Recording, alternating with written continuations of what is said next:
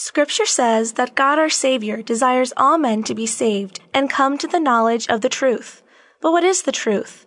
And how do we gain that knowledge? The answer to these questions and more in today's edition of Faith with Father.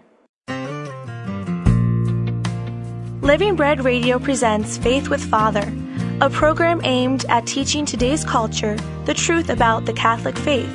And now here's your host, Tim Perry.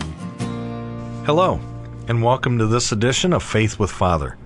I'm your host, Tim Perry, and with me today in studio is Father Michael Denk, currently the parochial vicar of St. Joseph Parish in Amherst.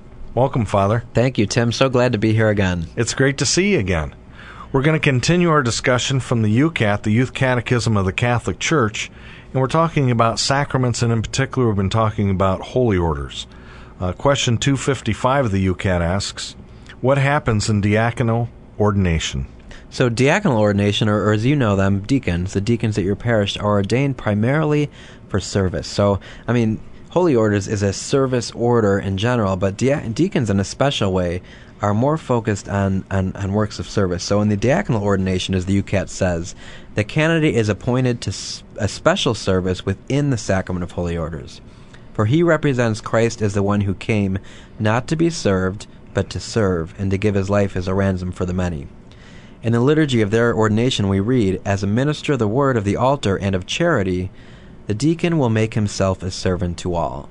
So deacons, even more so than they're supposed to be prominent in the liturgy, they're supposed to be more prominent in the community, really serving the community and being servants of the church out in the community. But also they're servants at the altar as well. And the deacons, they get paid a bunch of money too, don't they, Father? Oh, loads, yeah. They get paid nothing. But the difference between a deacon and a priest, so a priest is fully dedicated to the church. So the priest gives his life to the church, and we literally live out of whatever, the parish offers us. Deacons are really, as I mentioned before, supposed to be out in the world, so they work. They have sometimes they work at the parish, but oftentimes they have a legitimate job, that's where their income comes from.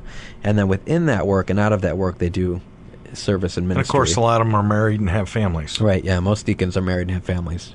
So question 256 asks, who can receive the sacrament of holy orders? Okay, so here is the conditions, ready? A baptized Catholic, so you do need to be baptized Catholic, and a man, you do need to be a man who is called by the church. So the third is need to be called by the church. So it's not you that decides whether or not you need to be a priest or whatever.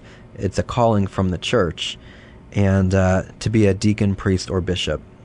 And then you need a bishop to validly ordain that minister. So you need to be baptized Catholic, a male. There needs to be a sense of calling there from the church, and finally the bishop that will validly ordain you.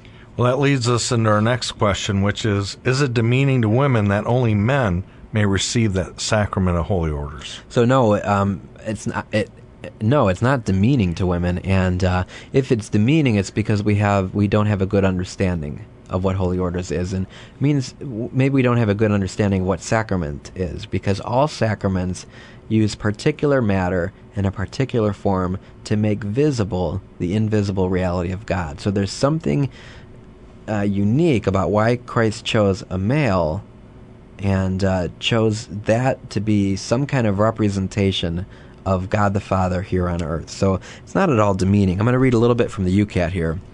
The rule that only men may receive holy orders in no way demeans women. In God's sight and our church's faith, men and women have the same dignity, but they have different duties and charisms.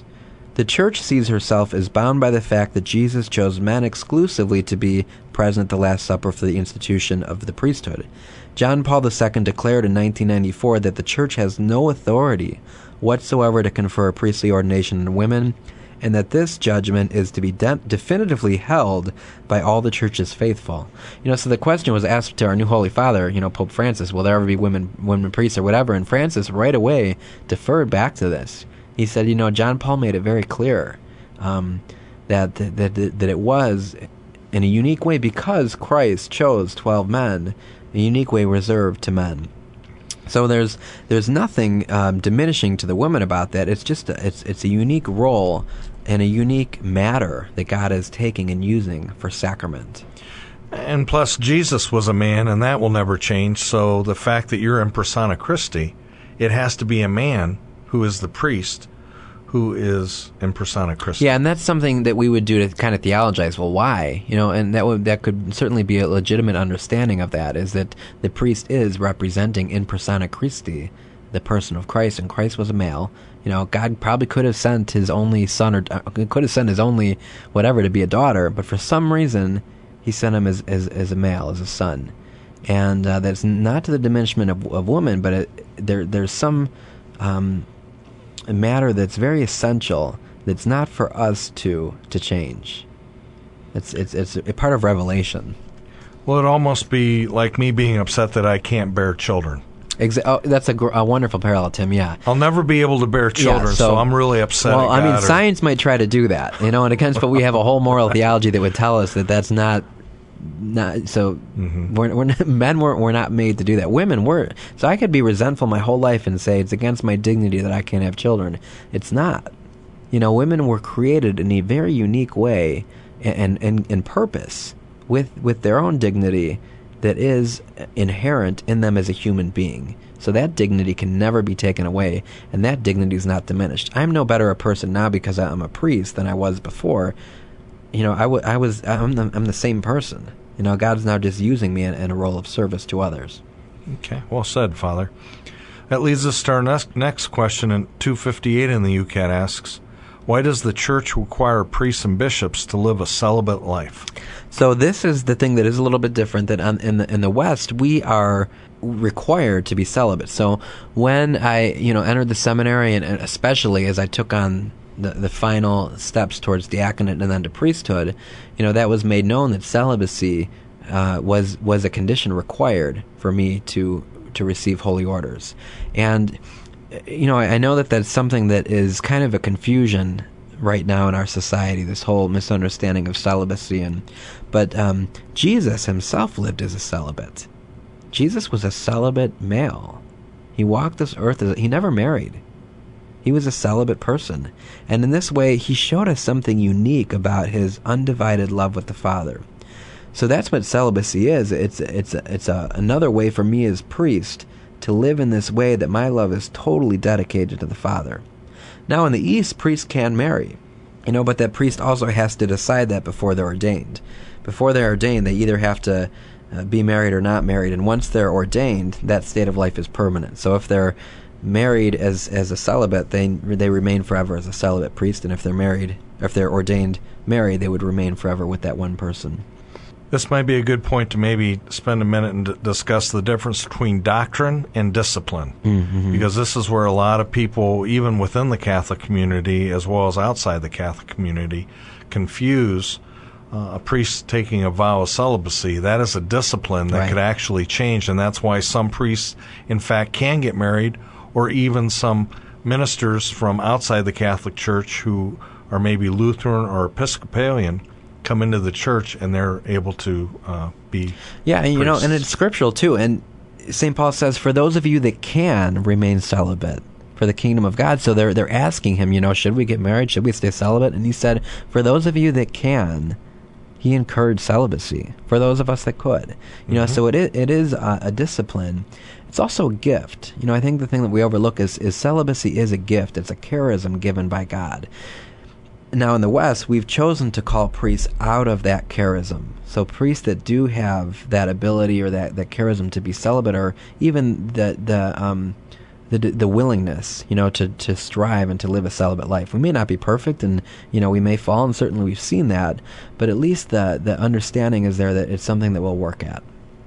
I know from a practical standpoint, Father Joe has said more than once that he in no way could be a good priest if he had a wife and a family. It'd be like 2 full-time jobs. Oh, yeah. And people ask me that all the time. In reality, part of the reason it took me so long to become a priest is I wanted to be married to him. That's what I've always wanted all my life, was to be married. And that's, I know, the hardest thing for a lot of guys to finally take that step into priesthood is because we give that life up. So I don't have a wife or a family. Now that I'm a priest, I know I mean, my life, I'm completely poured out in priesthood. Everything that I do, that is my life. And I would feel completely torn. I would feel like I was always either neglecting my wife or the church, because it is such a complete self-offering. And we hear this scripturally, too. So in Matthew, to follow Jesus' way of life and to live in unmarried chastity for the sake of the kingdom of heaven. We're doing it for the sake of the kingdom of heaven. I'm doing this because I believe there's something greater in heaven. Something even greater than me being married. There's something greater in heaven for all of us. And my celibate state right now is a sign of that, a sign of what's to come. Where we believe that there will be no marriage. It's not, heaven's not going to be a dividing off in couples. It's all of us united together as one. So celibacy is a sign for that right here on earth. And Jesus tells the Sadducees, I believe it is, that in heaven we're not married. Right, yeah. Mm-hmm. Yeah, and that's the sign value. That's the sacramental value of the celibate priesthood. We're already revealing that invisible mystery of heaven.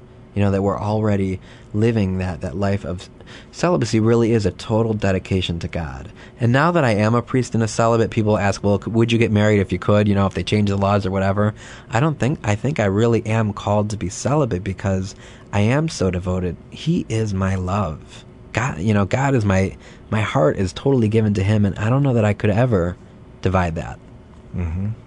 So in the UCAT, question 259 asks, how is the universal priesthood of all the faithful different from the ordained priesthood? Okay, so we're all called to be priestly people. So especially I think women that are really upset, why can't they be priests? Well, you are. You're called to be priestly. You're called to be holy. You're baptized as priest, prophet, and king. Live that. Be that. Be the priest in the way that you're called to be. But the difference is, holy orders is a unique sacrament. It's a taking out of that common call to priesthood and putting that person and using them as a sacramental. So through baptism, Christ has made us into a kingdom of priests to his Father and God. Through the universal priesthood, every Christian is called to work in the world in God's name and to bring blessing and grace to it. I think that's ultimately the wonderful thing about priesthood. That's why I wanted to be a priest. So we hear in Genesis, God says, I will bless you so that you will be a blessing to all. We're called to be a blessing. And all of us, that's, so if you have that desire, that notion in your house, be a blessing to people. That's you're baptized to be that priest, prophet, and king. In the upper room during the Last Supper and when he commissioned the apostles, however, Christ equips some with the sacred authority to serve the faithful, to serve the priesthood of all. These ordained priests represent Christ as pastors, shepherds of his people, and as head of the body of the church. So out of this common priesthood, he's pulled some of us aside to serve and to help people really to be priestly people themselves, to be holy and good people. Well, Father, I, for one, want to thank you for making the commitment to serve me and the church and to serve God in the priesthood. Thank you. Thank you, Tim. It's glad to hear that, and I'm very grateful, and I love being a priest. Yeah, and I love you being a priest, and we need more good men like you to make that commitment to serve the church. You've been listening to Father Michael Denk on Faith with Father on Living Bread Radio. This has been Tim Perry reminding you that God loves you more than you can imagine. Bye for now.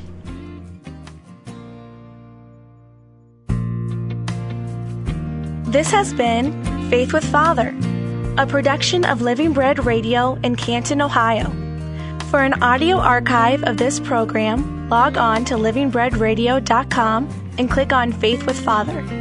If you have a question or comment about today's program, email us at askfather@livingbreadradio.com. And join us again next time for another edition of Faith with Father.